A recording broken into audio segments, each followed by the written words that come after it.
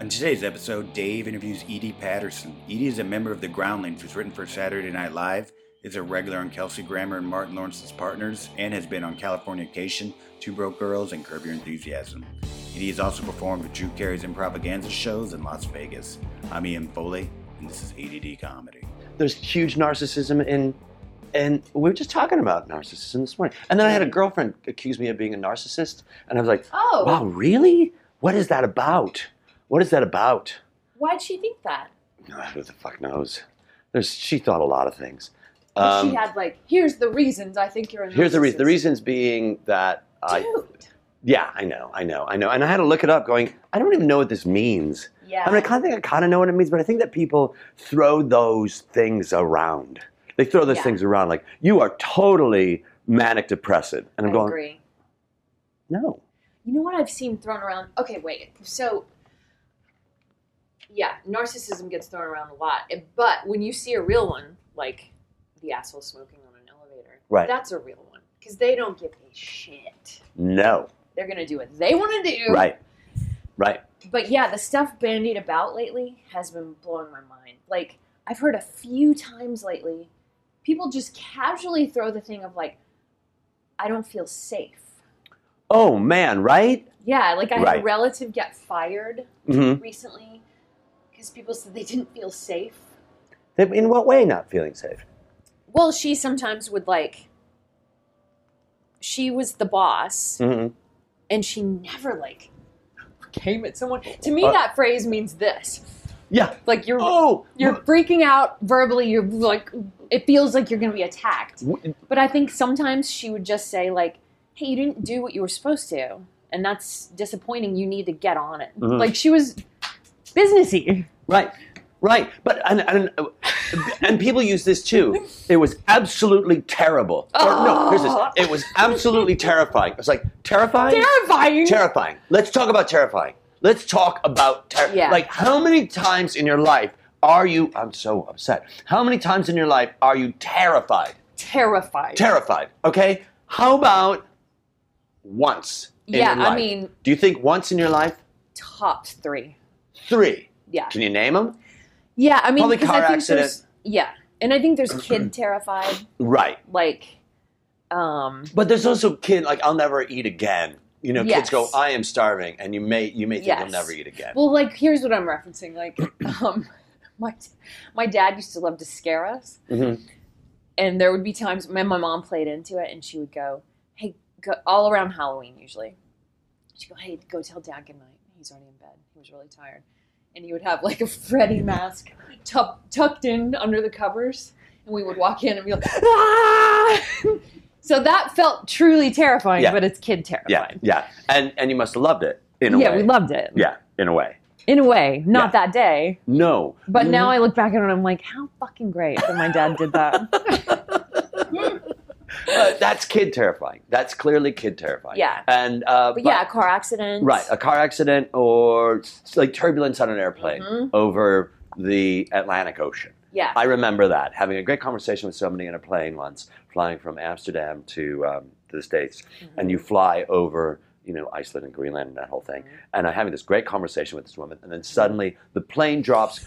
You think the plane, because of turbulence, you think the plane must have dropped 1,000 feet, but it could drop just 4 feet, and you feel right, your whole stomach 4 feet is a lot of feet. It sure is. Even falling 4 feet is ah! Right. So that word terrified, words are so important, and I stop people all the time, particularly in directing or teaching, and I say, words matter, and they'll say things like, yeah, but you know what I meant. It's but the energy of the word terrified is not the same energy of the word scared. Right. Yeah, I'm huge into semantics and what words mean, and I get into a ton of conversations about it. Did you really mean this? Right. Because that's what you said, and I'm so confused. Right now. Right. Did you really mean this? Did you really mean this? And for someone to say, yeah, I don't know. I don't like the word lazy. I don't think that's the word. I think that there's there's not a, what is it? Because I'm fighting being the old man standing going, get off my lawn. But there's that feeling of going, of saying, I need for you, especially us improvisers, where everything that we hear, and this goes for artists in general, everything that we hear inspires us. Yeah. And if you say, I swear to God, it was horrifying, it was terrible, it was so awful, and I think, and then I hated it. And I go, wow. I mean, here we go. Right. Really? Okay. Oh, right away? Away. Wow. Can we ramp up? Right. I would love to be in process instead of being at the station. I would like to see what the train travel is like. Yeah. Because then we can be human beings and figure it out. But okay, I mean, if you were terrified, I guess here we go. Right. And it also, I think it helps in... Of course, I looked at your IMDb. I hope you don't mind. I don't Could mind. you tell that I looked? Did you have a weird feeling? That How great would that be, though, if you knew everyone who looked at your IMDb? Right. Oh, no. That would be terrible. No. I would not want that would be people to know terrible. that. That would be terrible. I did use it just now. Yeah, but that would be terrible. I think that would be terrible. It would be, because... I don't know any other word that would fit that. I don't either. Everybody who looked at anything that you've ever had, and you could really take a list of that, like look at a list to see what people, or tried and couldn't get through. Or they know you looked at them. Right. That's worse to me. I had this dream that, or this is a dream. It's a movie that I had. And the movie is this. Every time I dream, say I dream, and I dream about you, you've got to get up and do that thing. Uh-huh. Right? Oh! Right? And this is my dream, and I'm going to say it anyway. The dream is this. There's a little town, and in this little town, somebody's been being murdered in this city. And like every night, someone's being murdered. Okay. And the people that are being murdered don't know the victims. Okay. You know what I mean? I mean, Yeah. like somebody's murdering, it's like somebody will be murdered. Yeah. And it turns out someone is sleeping and has the power to make someone else get up and kill someone. Ooh. But here's the thing. The person that's sleeping doesn't know that they're causing those people to murder. So it could be That's anybody. Awesome. That's my idea. Because they're not even controlling it. No, they're not in control of that. And they got to figure out who the fuck it is. That's really good. Right? Yeah. Yeah. And it's kind of a thriller horror movie. It is, because you never know who the fuck it's going to be. And it's Red Herring. It could be, the name of the movie could be Red Herring City. I love Red it. Herring City. Right? And then does someone finally become sentient? Like, I'm not sure how that works out. Yeah. But I love the idea that it could be the guy who is the main detective in the city. It could be him. Mm-hmm. It could be the priest. It could be your mom. Right. What if it's your fucking mom? Yeah. It's your mom. Some Mom, sweet somebody's woman. like, no, I'm sure. Right, exactly. And everyone is a fucking potential I really like perpetrator. Let's write it. that. Yeah. All right, fine, done. I really like that. Yeah. I think it's a good idea. Yeah. Well, there's so much in that too of that thing. When you dream about someone, if you've had a nice dream about them, either you were hanging out or going on an adventure or you had sex with them or Right. it really can, if you let it can really make you more fond of them in real life. Right. Or and who doesn't remember like having a dirty dream about somebody and then seeing them the next day and going, oh, fuck, I can't look her in the eye. I know. Can't. Or It's kind of him. the greatest. Or you go, I can't look him in the eye. He knows that I had Yes. this. It's like, right, it really is. It's really fun. It's really like magic in the world. But isn't it also the way that we can live our life where you say, all that I have to do is and what it is it's nocturnal forgiveness. It's forgiveness in the middle. You know what I mean? Yes. Right? So it's that which we do while we're sleeping, Mm-hmm. which is working shit out. I had, do you know Mark Beltzman? I know his name, but I don't He's know. a great Second City guy, and he was a teacher of mine, and there was some drama between the two of us, and No One's Innocent was a button that my sister used to wear in high school. That's the way I feel about it. Yeah. So I had him out of my life for like 2 years, 3 years, intentionally. Yeah. And I dreamt about him so often. I missed him. And then one day I went, I can't do this anymore. Yeah. My heart and my spirit is not letting me live my life. Whew. And so how did you do it? I said that. I said there's To a hole him. in my life Yeah. where you were and you are. Because when I'm sure I told this story before, but when I broke up with Jen Winters, when I broke up with Jen, I just loved. Do you know Jen? Yeah. Yeah. When I broke up with Jen, and you might have been around then. I don't know. When I broke up with Jen, I ignored her for like 2 years, and it was such a fucked up thing. And she was so mad at me, and I got it. I mean, I really understood it. And then when I saw her on the street one day, I was like, oh, so I saw her at a bar. Okay. And I just ignored her for like 2 hours at the bar. I could not have given her more attention if I stood next to her and went, Jen, Jen, Jen, Right. Jen, Jen. It took so much energy to ignore someone. Oh, yes. And then I saw her on the street like a year later, and we both burst into tears. Yeah. And it was like, I'm done. Yeah. I'm Yeah. done. Oh, I can't believe you managed to ignore her in the bar. It's And- such hard work. Oh my God, it's so much work. It's such hard work. It really is hard work. And did she ever come over and go, what are you doing? Yeah. Oh, yeah. And you just didn't look at her? No. I mean, she came up to me. She's like, "Hey, how are you?" It's like, "Fuck it, I'm not talking to her because I'm Right. injured. My ego's all fucked up." Yeah. And that's fucked up, I know. Ah, but what else do you do? right? In that moment, that felt like what you had to do. It felt like, and that's the thing, to live in the moment. Do you have regrets? I don't have a ton. Nothing springs to mind. I mean, I know I've done fucked up things that I'm sorry for, but I didn't do them intentionally in the moment. You know what I mean? Mhm. So it's hard to have full-on regret. I know I've done a lot of dumb and hurtful things, but I don't think I ever thought I'm going to do this to hurt someone. How about you? No, I don't have any regrets because of that sort of thing. And I love what you said, where it's I didn't do those things maliciously. Essentially, that's what you're saying. Yeah. It wasn't because you're evil. It was because you're human. Yeah, you just screw up. And then you go, oh, God. But I wouldn't trade any of those. I don't think I would trade any of those situations for not having done them. No, because I think they, in huge swaths, help make you who you are. Right. Yeah, because I think feeling that thing of, oh, God, I really screwed up. I really hurt someone. Is part of what makes you you. I guess it would be a little creepy if you didn't have any regrets and you also thought you'd never screwed up. Right. You know? Well, that's called a psychopath, isn't it? Right. Or something like that, right? Yeah. Right. It's called a psychopath. Yeah. Was that the first time Ian laughed here? Because I want to tell everybody Ian's here from Italy. Hi, He came Ian. back, and he now lives Is in- that psychopath or sociopath? I think it's What's the difference? sociopath. I'm not sure. I think it's sociopath. Yeah. I think it's sociopath. But it's one of those things where it's like, no, nothing's wrong. I never did anything. I never did Right. anything. And I think I mentioned it before, also the idea of, like, we aren't airdropped into the middle of our life. That which we did is predicated, was based upon that which came before that. Right. So it's not like, and then I invaded my life, and then I did that fucked up thing. I stole Yeah. that from that person. Yeah. No. Yeah. Everything that we did led up to that. So how does it? Because I like your attitude.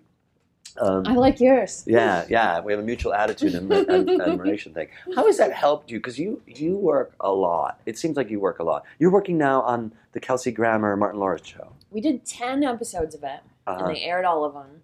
And I don't think there'll be more. Uh-huh. But it was so fun to do it.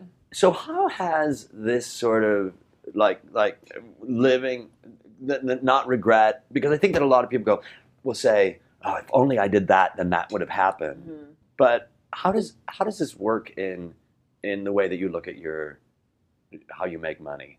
Do you understand what I mean? Yeah, I think I do.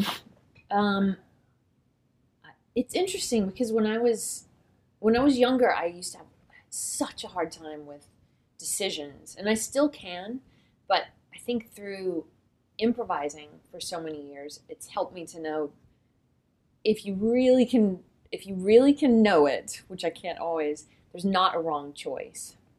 You just have to do something and then commit to it. Right. And I can't always do that, but How do you wait? Hold on. You can't always do what? I can't always get my brain to that easy middle. What does that mean? of knowing that that's the truth. I see. Because I know it. I do know it's the truth. Because it's what you're doing. Right. Isn't the truth what it is that you're doing? Yeah. Yeah. You mean every moment? Yeah. Yeah, totally. But sometimes I have that stupid human thing of wondering, like, ew, I got it. What's the right choice? Right. And it's such hell, that back and forth. It's such an interesting thing because the Buddhists say there is no choice. There is Yeah. either this or there's either this new thing or this thing that you're doing right now. Yep. And I compare it to shopping for toilet paper at Pavilions or Ralph's and shopping for toilet paper at Trader Joe's. Mm-hmm. Trader Joe's has one brand. Mm-hmm. It's not like, it's just one brand. Yeah. That's it. So you're It's got going to one grab brand. it. You're going to grab it, and that's going to be it. But when I go to Pavilions or Safeway and like some Modesto or somewhere like that, Mm-hmm. and I really think that they should have a guide on the Mhm. toilet paper aisle that Yep. says, okay, what do you need?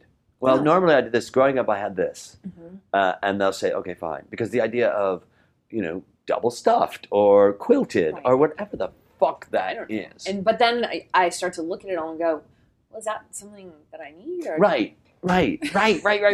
And then, and this is my new thing that I've been thinking about is, you and Dan, Mhm. you have a need for toilet paper and he has a need for toilet paper, right? Yes. So this is what I was thinking. Having two rolls, having like two toilet paper rolls in your house, his Yes. and hers, Yes. and maybe three, Mhm. one that would be for some other business. 3 different kinds. 3 different kinds. 3 rolls of 3 different, like 3 toilet paper holders for like one for you, one Right. for Dan. Why not? Why I not? mean, really, it's only taking up maybe, what is that, 4 inches? Yeah. 6 inches at the most? I mean, I guess it's getting into slightly dicey territory if you've got 3 rolls. well, 3 rolls would be, yeah. Design-wise. Yeah, design-wise, design-wise would be a problem. Unless you make it, you can make anything work. Form follows function. So, but it's that idea of things that you want that you don't think, things that you want where you go, oh, here's a simple solution. How about both? Mm-hmm. How about both? Yeah. Yeah. Why not? And also, whatever decision it is that we make, we know what we want. I think that we know what we want. I think so too. And that's the thing that I sometimes have a hard time finding the stillness to know what that is. Mm-hmm. You know what I Right. mean? And the panic and then the sort of like surfacey thinking about the solution. The Yeah, chatter, if you the can really fucking just chatter. check in with yourself, you know what you want. And it's interesting that chatter is really interesting too, because I don't Yeah. know that people are even, I think a great gift that you can give somebody is the word chatter. The idea of mental chatter to say, Mhm. all right now, who's talking? Who are you listening to? Who the fuck are you listening to? Yeah, that's great. Yeah. Because a lot of times it's not you. It's not you. Yeah. It's not you. And it's not you, and it's not you, but it's you because it's in your voice. Yes. But it's clearly not you because it's not in your heart. Yeah. Yeah, totally. But on what you asked about, what did you ask me about? Well, Does just it help working? The idea of this go with the flow, Oh, yeah. or accept what it is that's there. Totally. I think especially in the audition process, if I can get in a fuck it mindset of, yeah, either I'm what they want or I'm not. Who cares? That is the hugest thing right there. Oh, it's the And- greatest. And then I have a good time when I'm there and I feel like this is my job doing this right now and I'm having a blast and take it or leave it. Right. If I'm in that headspace, oh, game on. That is Right. my sweet spot. That's my sweet spot for shows. That's And living kind your of my life, life too. sweet spot. Right. Yeah. The idea of what I am here and that's all that matters. Yeah. And I am as prepared as I can be. Totally. And I'm going to try to be present and Right. forget all the things that I learned and just see what happens in the moment. And Right. yeah, if I can get in a true improv mindset, everything's great. A true improv mindset. Mm-hmm. That is really what it's about. The idea of this is what's happening right now. Yeah. There was an article in the paper.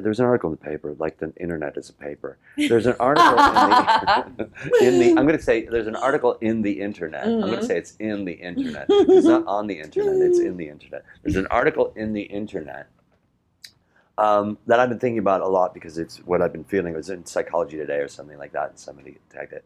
And it's the idea of why ask why. And I have been thinking about this a lot, the question of why. Mm-hmm. Why fucking doesn't matter. Why never matters. Oh, tell me what that means. This means this. Why you're here right now isn't important.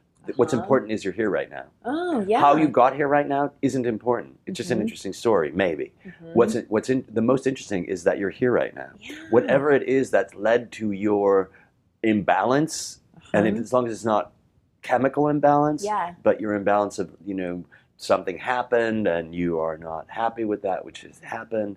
The why, you cannot go back in time and fix that, which is that brought you to this imbalance or this suffering. Mm-hmm. All that you can do is say, this is where it is that I am right now. That's so great. Yeah. The forensics of it fucking don't matter. Right. Do you ever watch the TV show Castle? No, never. It's fucking horrible. Is it really? People really love that show. This is what the show's about. That's why I sort of shamefully said no. Because I know people love it. No, this is the story. This is what happens. This is every episode. I watched one, so I can tell you it's every episode because I watched one. This is the episode. Something happened. Mm-hmm. Then they asked people around if they saw what happened. And these people said, no, I didn't see what happened. And then they find a guy who was at the place, or a woman, and they ask if it happened, if he was part of it. And he says no. And then they go and backtrack to see if it happened. And then they nail him, and they go, did you do this? And they go, you got me. And then he tells them what happened. And then at the end, they have a funny line, and then the credits come. Frame high five. Exactly. That's essentially the show. The show is never in the present. It's never in the present. It's always in the that happened. Then the only time it ever is in the now is when they get the guy and they go, you got me, which is even in the past, because it's a sentence that's in the past, you got me, or you have me. There it is. Let's say you have me, which is in the present. And then they say, so what happened? Okay, here we go. We're going to the past again. Well, I was at the place of the thing, and I saw the guy. And it gets told all again. It gets told all again from this other point of view. And you go, really? Really? But isn't that any show like NCIS? I was about to say, isn't that every Law and Order, NCIS? Yes, exactly. I don't watch any of them. No. But it seems like what are they called? They're all called, they call them... Not procedural, right? Yeah, the procedurals. I think they're all procedurals. Got it. Where you get all that. I want there to be a show called NCSNY. And it's just Crosby, Stills, Nash & Young. They solve crime. You have to do that. Who will you play? I won't. I'll just sit there and go. If anybody, I'd play David Crosby because he did the most drugs. So I'd play that. That is really funny. Right. That's the show that I would watch. I think we need to think about who's going to be the other guys, because that's a really good idea. I think it's really fun. You know who would be? Floyd Van Buskirk would play David Crosby. He'd really be good at that. Yep. And I could, yeah. Or Brian Lohman with a mustache, with a big mustache. Yes. And a white sort of almost bob. Right, exactly. You do, getting back to just what you've been doing, because I'm really excited for you. You had that show that ran for 10 episodes. And did you know at the end, it's like, well... No, I think everyone involved was full of white hot hope. Mm-hmm. And it was one of those 1090 models where we did 10 instead of a pilot. Uh-huh. And if they were to pick it up, instead of picking it up for a season of 20 or whatever, they were going to pick it up for 90. Yeah. Yeah. And 1090 sounds like a tax thing. Yes, it does. Yeah. 90's a lot. A lot. And they would sort of cram it over either 2 years or 2.5 years. You would do like 30, take a break, 30, take a break, 30, which sounded so fun to me. How was it working with Kelsey Grammer? I mean, so cool, man. Was it cool? Really cool. Because isn't he a conservative? I think so, but that never really came up. Got it. Which is great. It's hard for me to look at people. I really need to do that. It's hard for me to look at people and go, yeah. You mean without remembering all that about them? Right. Yeah. I mean, I think I was just so... You're happy to work. Stoked to and to do a show with him because he's such a sitcom Fucking classic. legend. Oh my god. Oh my god. So it was more I was focused on just sort of watching him and What'd you learn? seeing what he knew. And I mean, some of it was so basic as embarrassingly basic. As much as we'd be there and he would have to show me which one was my camera because I had no fucking idea. Mm-hmm. Which weirdly no one tells you when you start. No. It's amazing what and people I've done don't other tell you. multicams, but you would think someone would go, okay, Edie, I'm your camera, but no one says. I should know, as he knows. Right. But yeah, some of it was that simple, and a lot of it, though, was just watching sort of how easy he is with it all, and to remember that thing of that it's so much more interesting, even when it's a multicam like that with tons of jokes, it's so much more interesting to watch a person who you feel like is a human being instead of like a character saying jokes. So you're looking at him as Kelsey Grammer playing this character. Is that what you mean? Well, I was learning from Kelsey Grammer, but yeah, when he's doing the character, it just seemed like a normal guy who, when he said things, it was very funny. Right.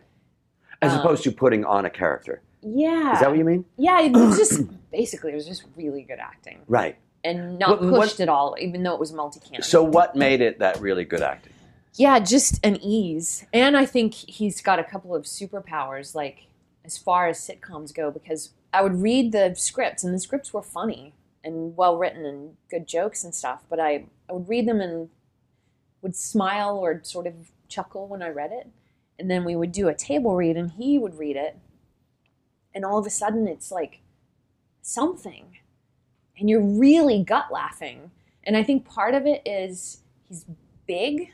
Like he's tall? Deep, yeah, he has a deep voice, and he's big. And there's just something in his essence that seems like, I mean, in the vein of the stuff he plays, he seems like an educated asshole. Right. There's just something in him that he knows how to tap into that. He knows his voice. Yeah, and so when that smart big guy who seems very high status and very intelligent says silly things and means them and is committed to them, there's just something so inherently funny about it. Mm-hmm. Yeah, he just basically would mean what he said, and it was like, oh! He wasn't pushing it. Not at all. That's fucking great. Yeah.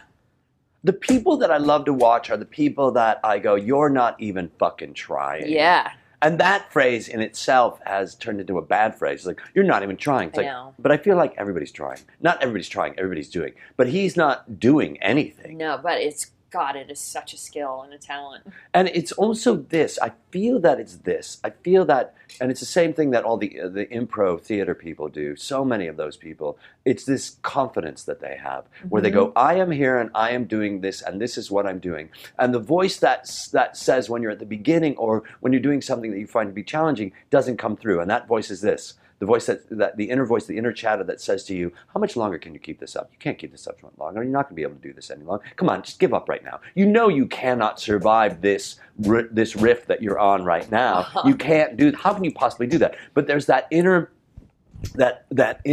confidence that I fucking love that I somehow found in my life. Yeah. Yeah, and maybe it goes back to what you're saying of like, you just know when the voice deeper than your voice going, oh, you can't do this, you can't do this. The voice deeper than that knows that what you're doing is the truth. And it's not even a voice. Yeah. It's a breath. Totally. Yeah, it just is. It is. It's a current. Mm-hmm. And there's this and frequency. Exactly. Yeah. And I think that people, somebody used it the other day, I can't remember who it was, but they said it's it's such a California thing to say, but it's a vibration. Yeah. And people have vibrations. Mm-hmm. And I think that, again, if you tell people, be mindful of your chatter, your inner chatter, and also be mindful of the vibration that you're putting off. Mm-hmm. And when you're mindful of that vibration, because a vibration of stillness, where you go, there's a stillness, you cannot say that there's no vibration there. No. It's a deep fucking vibration. Yeah. Totally. And it's, I don't know about you, when I'm around someone who has that stillness vibration, it's very relaxing. Right. And very freeing, and it feels really open. I think about the improv theater people a lot. Mm-hmm. I think about Dan, your husband, Dan O'Connor, and there's a vibration that Dan has where because he and I we co-produced Quickwits. Right. And having worked with him on that a long time ago, when you would throw something to Dan and he would just sit for a moment and you go, everything's going to be okay. Mm-hmm. Yeah, totally. Floyd, again. Totally. Going back to fucking Floyd. Mm-hmm. And I know that people don't necessarily know who these people are, but if you're able to see an improv theater show, which happens all the time, Tracy Burns, you know, who's been on the podcast, there's just this vibration where you go, and how is it that these people got to that point? Yeah, that's interesting. You know, I know how they did. What do you think? I think they just one day realized, oh, that's all. They went, this thing that I thought I had to worry about, I'm not going to worry about it and see what happens. Mm-hmm. Or, I didn't get that job. Oh, or I got that job. Mm-hmm. They're both the same. They're both the same. That's a biggie. They're both the same. And that one is harder for me to wrap my brain around sometimes, but I know that's the truth. Right. There is no good, there is no bad, there just is. Yeah. And for you, when you said that you're in that audition and you're in the zone, and that's your job, and you said, this is my job, I was thinking, that's it, to be there at that moment. Yeah, just there in that moment. Right, to be there at that moment and to be there at that moment, both those things. Yes. And the thing is that when you're there at that moment, when you are there at that moment, when you're there at that moment, you're there at that moment. Here we go. Here's a Dave thing. When you're there at the moment, you're there at that moment. But when you're also there at that moment and you're not there at that moment, you're clearly taking yourself out of being there at that moment. Where you say, where you're going, this is really going well. How long can I keep this up? Fuck it. Mm-hmm. Yeah, fuck it. Fuck it. Who cares? Who cares? That's it. Yeah. Who the fuck cares? Who cares? Let's just all be here for a minute. Right. Let's all be here for the minute. And the casting director and the and whoever you're reading for and the assistant and the people in the room, they're like, all right, we're here for a minute. Mm-hmm. I'd like to see you for a minute. So show yourself for a minute. Mm-hmm. Yeah. I find that is helped when, I wonder if you find this too, that frequency is aided when you're allowed to not be so fixated on the exact words of the script. Like if they've given you a little freedom to improvise, it's easier to tap in for me. Yeah. How about you? Yeah. Mm-hmm. Yeah, I don't audition anymore.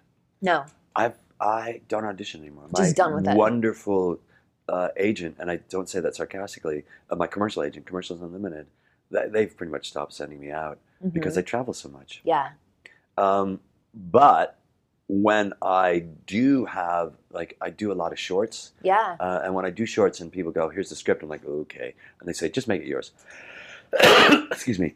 And I do. It becomes me. Yeah. But how about this? When there's a great piece of written material and you just immediately memorize it because it's so well written. Yep. Totally. That's also like an instant sort of static. Clear channel. Right. Completely. Right. Do you ever have the thing like right before you walk in to teach where you feel like, okay, got to get my head right? No. Because we've gone there with your head right. Yes, my head is never not right. Yeah, I mean, that is great. My head is never, I got to teach this, what am I going to do? Like this afternoon I have a drop-in class that I'm doing. And yesterday we watched this movie, my downstairs neighbor, Bina, and I watched this movie called Snowpiercer. Oh yeah, on the train? On the train. Yeah. It's a movie. Yeah, I haven't seen it. It's a movie, and Tilda Swinton, who really needs to take some acting classes, is in it. and she has this fucking gesture. Oh boy. That she does. Oh boy. She did this gesture. It was just in one scene, she did this thing with her hands. And it was like, that's it. That's what I'm teaching tomorrow. I'm teaching gesture. I'm teaching fucking gesture tomorrow. Great. So when that comes in, but here's the thing. My class knows who it is that I am. Mm-hmm. And so they're coming in knowing that everything is beta, Nothing is, it's not, everything is beta. Yeah. So they're coming in saying, what's Dave going to have for us today? Mm-hmm. So when you can't fail, failure isn't an option. Yeah. Because it's not a thing. Right. Right. Because what does failure even mean in that scenario? What does failure even mean in any scenario? Yeah, you're right. You're right. I mean, except, on when it comes to science and shit like that. But Sure. when it comes to the arts and what we're doing, right. Are you an artist pretending to be a scientist or a surgeon? Because if that's what it is, those two things don't match up. Mm-hmm. Because you're mixing fact with truth. Yeah. That's good. Right? Yeah. And maybe that's when we do get like frustrated or anxious or whatever. I wonder if that's why. It's because so many of the things of our world are in that sort of math mindset, right, and science mindset. And I would imagine that if one of the guests was my cousin Sid Plate, who is an astronomer, and Sid he had a TV show, fucker, on Discover Channel. He had a TV show on Discover, and this is my cousin, and it's called Phil Plate's Bad Universe or something like that, and his moniker is Bad Astronomer, which I think is really funny. That's awesome. So he is able to take science and truth and really mush them together in a beautiful way. Mm-hmm. But I would imagine that if you talk to any scientist, they have a firm realization of fact and truth, and also to see where that Venn diagram or that intersection of those two things match, because they must get as excited as we do when we're on a roll going, oh, I fucking get that, I get that, I get that, I get that, I get that, or I'm here, I have hit this fucking comedy groove, man. Yep. And everything is, the chemicals are put into place to make this fucking explosion happen later on. And do you feel when you're in that sort of chemically right place, don't you feel like the audience is in it too, like connected? Yes. Yeah. Yes. And that's the thing about a lot of the work that I do is like, and I know you felt this. I think also working with the improv people who do, what are the improvised? What have you done with them? Because you can't do them all. We just finished Western. So it's an improvised Western. Yeah, we do Jane Austen, Shakespeare, Sondheim, right? Chekhov. Twilight Zone? Twilight Zone. Right? Yep. So you do all those things. So you're working within a structure, which is a factual structure. You mean of that style? Exactly. Got it. And that's a factual structure, right? That's a fact. But you're working within the truth in that factual structure. So within that, you are living within that universe and living and working within that universe and improvising within that universe. So within that universe, there are facts that you've got to live with, but there are facts that you get to live with. It's not that you're constrained, right? It's like you're free to do everything within that thing. Especially when you're talking about something like Twilight Zone or Sondheim, even Western. I mean, it's so epic. Right. And if you talk about something like Twilight Zone, anything can happen. Right. Anything. Right.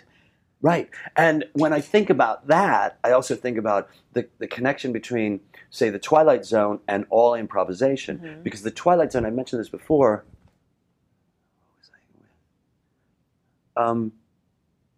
Maybe Steve Kiernan, where I said, the work that we do in improvisation is closer to dream than it is fiction. Oh. Because anything can happen. In fiction, there's this narrative that it has to follow. Yes. But in improvisation, this is not my beautiful house, this is not my beautiful wife, but it is. Right. Oh, that's good. Yeah. Yeah. So, because you're not constrained. Right. Yeah. So going back to the idea that the audience is with you as well, the audience is with you because everything that is fucking happening on stage is connected. And the audience just wants to do this. They want to be connected. Yeah. So when there is a non sequitur, something that's out of sequence, which really isn't a bad thing, it just means whatever happened, it shouldn't have happened yet. Right. Right? Right. That's out of sequence. So So the audience wants to be with you. So when you are doing something, they can almost predict what's going to happen. Yes. Because that's what happens. Yeah. Yeah, it's like it's written in the air between the two of you. Exactly. It's written in the air between the two of you. And when you bring something in that is foreign air, you go, what the fuck is that doing? It's just a drag. It's really a drag. Yeah. And when you're working with somebody who brings that sort of shit in, you go, stop trying. Right. Magic can happen. Just chill. Exactly. Yeah. And stop calling it out and stop making it just fucking, because the moment that you call it out, it's fucked up. It's hard not to get annoyed in those moments when that magic thing starts to happen and you go, oh my God, it's written between us and the audience. We all know what this is going to be. And not like, oh, this story's so predictable. But it's just, you feel it. You don't have to try or think anymore. We hit this groove. So when there is something pulled from here and put here, it's hard to not be like, oh, dick. I think that what happens is as you get more experience in what it is that we're doing, that annoyance that becomes like a pinprick as opposed to going, why did you do that? Because you don't engage. No, you have to just let it prick you and move. Exactly. Exactly. And that word engage, I fucking love that word. Oh, because it's really good. It really is a really good word because it's something that you intentionally do. Mm-hmm. Or you unintentionally do it, and then later on you realize, oh, I engaged in sadness. Mm-hmm. But to be aware that I'm engaging in sadness right now. I'm engaging in sadness. And here's the thing about that. Okay. Mm-hmm. Because in a minute you're going to engage in something else. Yeah. That's an interesting thing, though, to think about. Past tense. Oh man, I engaged in a bunch of anger. Or, man, I engaged in bitterness. But in the past tense, when you do that in the past tense, what that really does for you in that moment is it brings you to the present tense. Yes. Where you say, "Oh, in that moment, I was engaging in this emotional whatever it was, just an emotion." Oh, I didn't even realize that I did that. The moment that you realize that you didn't do that is the moment that you realize what it is that you're doing in this moment. Does that make sense? Oh, that's good. Yes. You know what I mean? Yes. Yeah. So it's at that moment you become conscious of being conscious. You become aware of being aware. Yes. In that moment. Yeah, that's good. Yeah. So at that time, that's the greatest gift that you can give yourself is because it's not a forgiveness. No. It's one of those things where you go, oh, that happened. Yeah, it's what would you call it? More like an awareness? An awareness. Yeah. And that's what it is. And so when we're on stage and we're aware, this is what I've been thinking about lately with my students is, can we make ourselves, when we're on stage together, can we make ourselves aware of each other being aware of each other being aware? Okay, talk me through that. Okay. When you do something, all right, if you and I have studied the viewpoints, for example, and we're talking about gesture. So I know what you're doing. So if you are engaging right now, you've got your finger, you're touching your fingernail. So at that moment, that's a gesture. So at that moment, if I know that you know that you're doing that, then you're gonna be aware that I know that you're doing that. Okay. Now, if I know that you know that you're doing that, then I know that you know that I know that you're doing that. Now, then I know that you know that I know that you know that you're doing that. Does that make sense? Yep. And at that moment, nothing, because we hit all four, nothing is going to get away from either of our awareness. Do you follow what I'm saying? Yeah, I do. If I know that you know, if I know that you know that I know that you know, yes, that's all that fucking matters. Yeah. And then everything, like this gesture that I'm doing right now of my hands kind of flailing horizontally in the air at this particular fucking tempo. Right. So the moment that stops, I know that you know that I know that you know that fucking stopped. Right. And then when that happens, you go, and your breath's changed. And that's what all fucking improv is about, changing your breath. Okay, tell me this. That's really interesting. So where does this fit in it? If you're... Where does like playing characters fit in that? Where does the acting fit into that? The acting fits into that in that you're talking about Kelsey Grammer. Kelsey is just the moment that the script comes up, I know that he knows that I know that he knows that he's playing that character. There isn't anything that he has to do other than just read it and do it, and that's happening in that moment. Does that make sense? Yeah, it does. Because the moment that he brings something in that isn't there, like a funny voice, I go, why are you doing that? Because I know what you're doing. Right. Right. So almost what you're saying of the, I know that you know and I don't know that you know, it's almost like it already just is. That's exactly it. Both of us are aware at that moment of what is. Right. So it's not just being aware. It's being aware of being aware. And the moment that we're aware of being aware, that's all the fuck we need. Now, I'm aware of being aware. I'm aware that my hands just went like this. I'm aware that I changed my shape and my spatial relationship for you by leaning back in my chair. I'm aware of being aware. Now I'm also aware of you being aware of me being aware of being aware. Because I mentioned it. Yeah. And that's all that it is. Is just that. That's great. It's really, it's a fun thing to do. It's a fun thing to do. To go, oh, I'm doing that. And when I travel so much. Yeah. Everything is new to me. I mean, what more could you ask for? Right? And then you're moseying around the earth with a childlike vision, you know, and going, but that's what we do. And a curiosity. Right, but that's what we do in improv, right? Or any artist is going to go, what is this about? Hopefully. But I don't know how you don't, I don't know how an artist doesn't work that way. I guess that's when something doesn't land on you, or when something comes off as boring or too slick or staid. Maybe it's because that core thing isn't there. Clearly, because I think that you're looking at the product. You're looking at the end result. Yeah, and what you want to see is the gooey middle. But the gooey middle is why that's the fucking reason that we do anything. Right. And what I really realized this year was this, that the work that we do, any artist's work, somebody once said the artist's job, we watch an artist's work to watch their struggle. That's why we watch them work, to watch their struggle. And that's the fun thing. So what we do as improvisers or actors, or, you know, it's sitcom actors or theater actors, it fucking doesn't matter. We're not interested in the end result. We're interested in the process. So the process is the product. So what we have to do is rebrand the word process to also mean product. Yes. Yes, please. Right? Yeah. Yeah, because that's what we want to see. That's what's compelling. Oh, I just have to think about that for a minute. That's really good. Because that's where it feels alive. And hopefully that follows through to what we now call the product.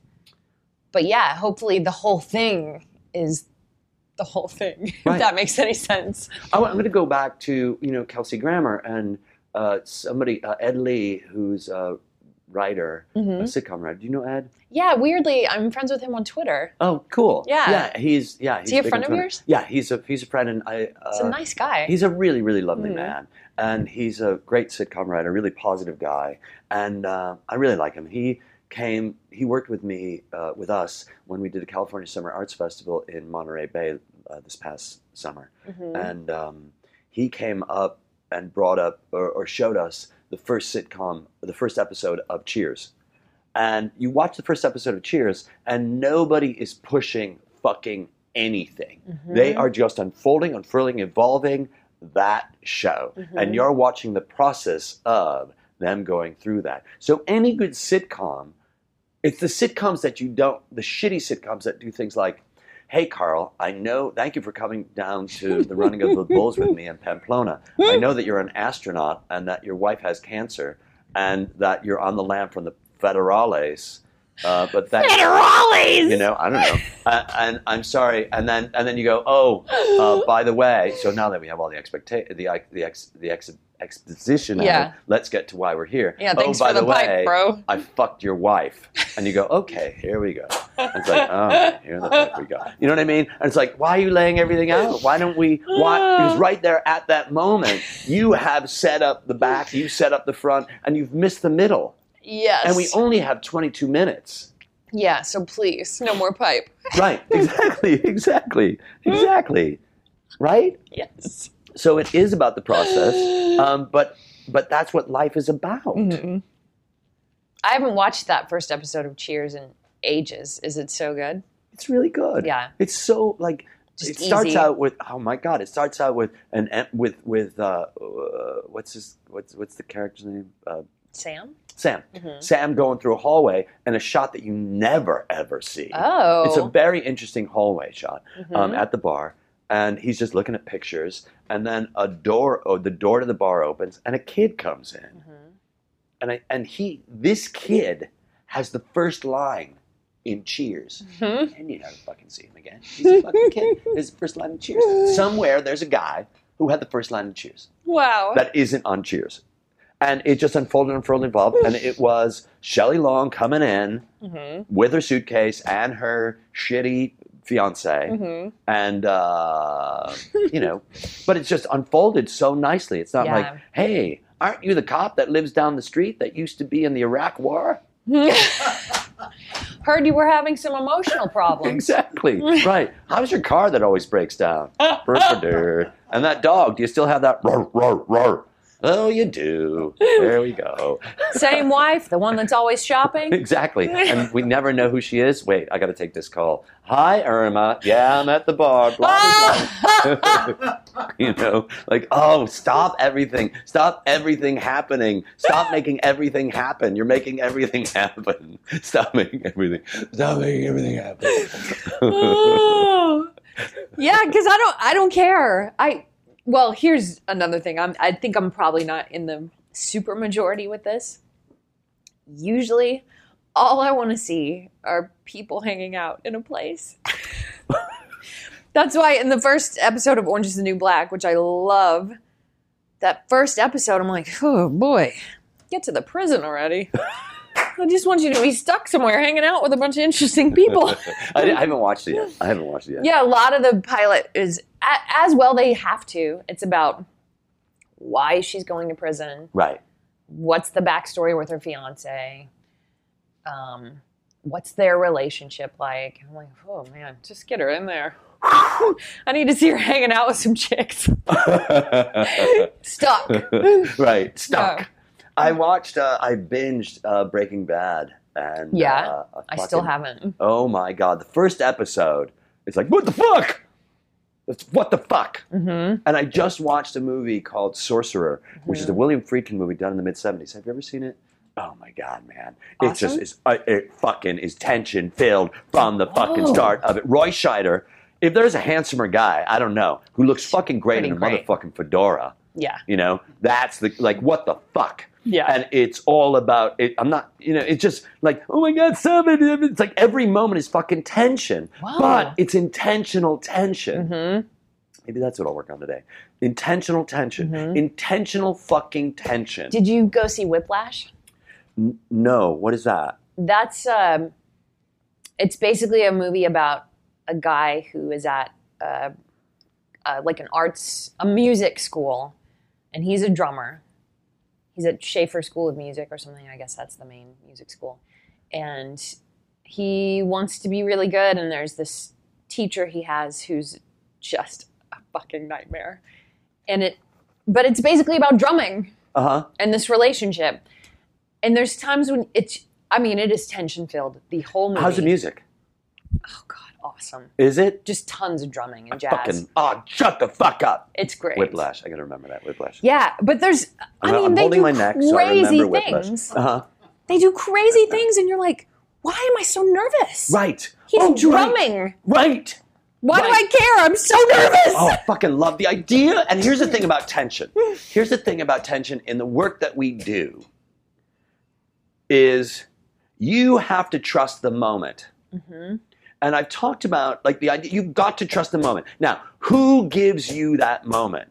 You take the moment, but I give you the moment. Yeah. I'm your partner. I give you the moment. And because I give you the moment, fucking take the motherfucking moment. And it's two actors who are connected in that way to go, I'm giving you the fucking moment right now. And I'm going to sit back and that's what we're going to work on today. We're going to sit back and I am going to just give you this fucking moment for you to live right now. And just take it. And just take it. And how lovely is it to know, and I would imagine in like improv theater, because I have worked with you guys, the idea of, I know that you know that I know that you know that I'm giving you this moment. Yep. And so you know that I know that you know that I know that I'm going to shut the fuck up and just going to we're going to let this thing fucking live here. And if you taking the moment means that you're also going to sit there and shut the fuck up. Right. Great. Your moment is our moment. Yeah. And you know what the most powerful punctuation mark is? I mean, I would guess silence. What's the punctuation mark? Oh, I would imagine someone. No, I mean literally, which of the marks is it? Which of the punctuation marks? Oh, got it. Let me think.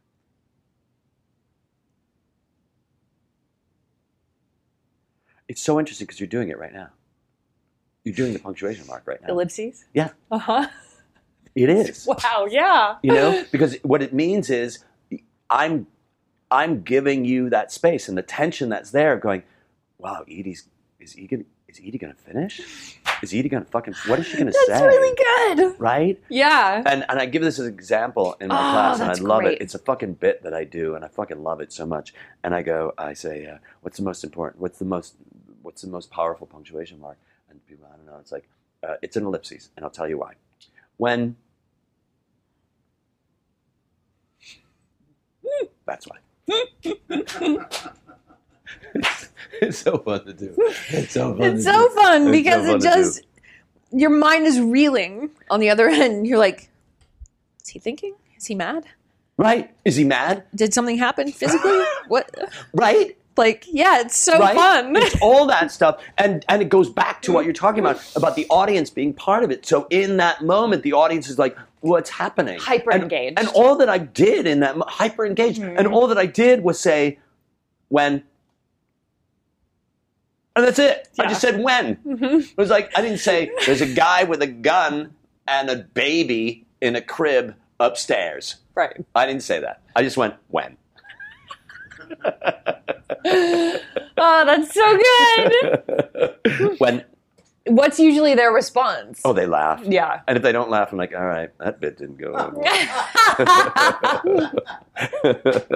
Because when you teach... You, get out. Right, all of you, out. You stay. Didn't laugh? Right.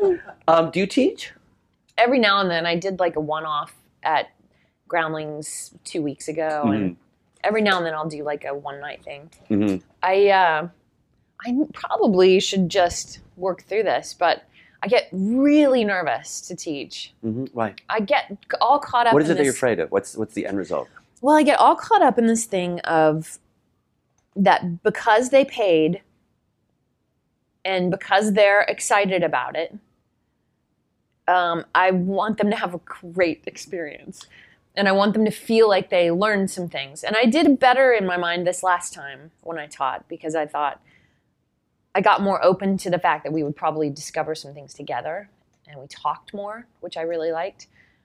How long's class? It was 3.5 hours.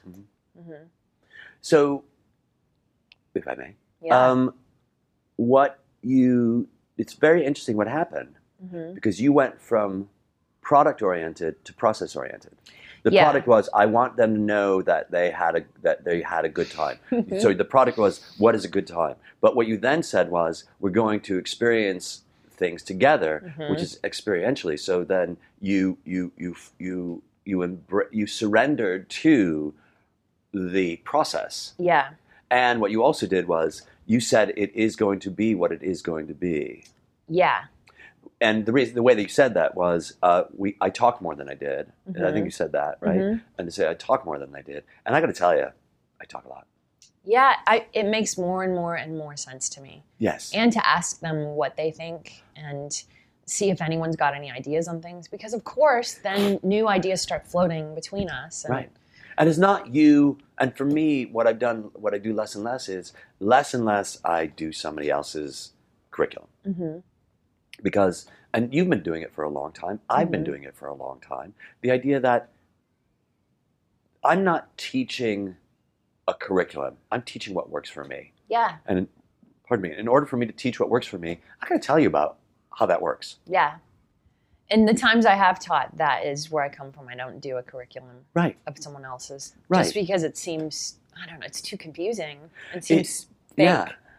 Yeah. And I get it, because when you teach someone else's curriculum, it's a lovely way to start. It's a lovely way to say, okay, fine, I'm being paid to do this. This works. I don't understand that. This works. I don't understand that. And lately I've really been thinking a lot about, what is it that we're teaching people, and how much of that is an echo that I don't understand?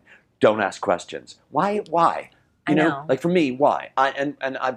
So I teach an entire class of please ask questions, because there are no such things. There is no such thing as a question. It's all text. Yes. It's all text. Totally. Right? So if I say to you, what are you doing here? I don't want an answer. I want you to listen to my tone. So like all those things saying, why don't we do this? Why don't we do this? Why is this a taboo? Why is this a taboo? Why is this a taboo? And I think so often they're taboos that people are just repeating because that's it, instead of saying, how do we talk about someone who's not here and make it compelling? Right. Yeah, let's try it. Right. Let's see how to do it. Right, exactly. And somebody says, yeah, but you know what? People need the who, the what, and the where, and there's a groundlings thing. People need the exposition at the beginning, and I feel like when I watch a groundling show, I don't believe anything that's going on. No offense. You mean the sketch shows? The sketch, like right. Because it's like, let's get the who, the what, and the where out, and then I got to figure out, why are they there? I mean, but because it's not about. Mark Howard Sutton, I've used this example so many times. He says nobody ever walks away from having watched an improv show and says, they fixed the bike. Nobody cares. Yeah. But the reason that what is the behavior? Because I'm here to watch the behavior. Yeah. Well, let me ask you this. When's the last time you went to a main show? A long time ago. I would say come back sometime soon, because it seems somewhere in the process, at least as long as I've been a groundling, the focus is 100% behavior. Love it. Yeah, and that might have been an old school thing. Of course, I understand what you're saying. Yeah, because they really drill that into the students, don't they? Totally, it's part of the curriculum. Right. Yeah, which I haven't ever trained to teach there, so I don't know all about. Got it. But yeah, I would say come watch, because that's the main thing I would say in a main show is specificity of character and relationships and behavior. I'm gonna do it. And you're still main. You're still a groundling. You're a groundling. Yes, that's really fun. It's really fun. Yeah, you're a groundling. It's really fun. But it's interesting, that thing you're saying that was sort of felt like the overarching vibe when you saw a show a long time ago. I don't know how interested in that I would have been. What I liked the most and why I ever even wanted to take class there was characters and relationships and behavior. And okay, let's end there. That was really good. Cool. Thank you so much. Yeah, thank you. You're welcome. Thank you for listening to ADD Comedy. For Dave Rosowski, I'm Ian Foley. For more information on Dave, you can go to his website at www.davidrozowski.com or follow Dave on Twitter at @drozowski.